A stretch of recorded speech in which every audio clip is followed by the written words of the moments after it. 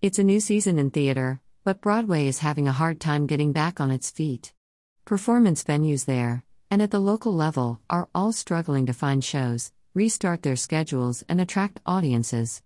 When a production such as Phantom of the Opera closes on Broadway, you know times are tough.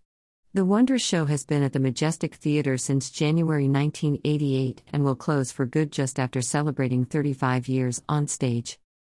The big problem is with everything while we're finding our way back to a new normal is whether rows of patrons packed together in an enclosed space is safe, and can audiences return to the idea of going out for enjoyment.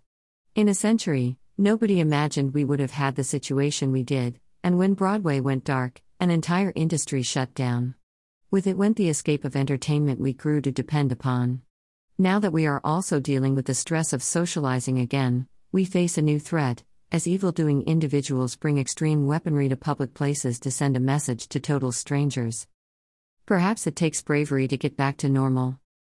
We need to step out into the changes we have yet to adapt to. We need to sit within a few inches of other human beings and look ahead to that stage or screen where we all intend to share a singular experience. The cast and crew of Phantom will move on to other things, and another production will find its way to its new home, where it may flourish for 35 years. Whatever happens, we will certainly find a way to restore something of what we had before.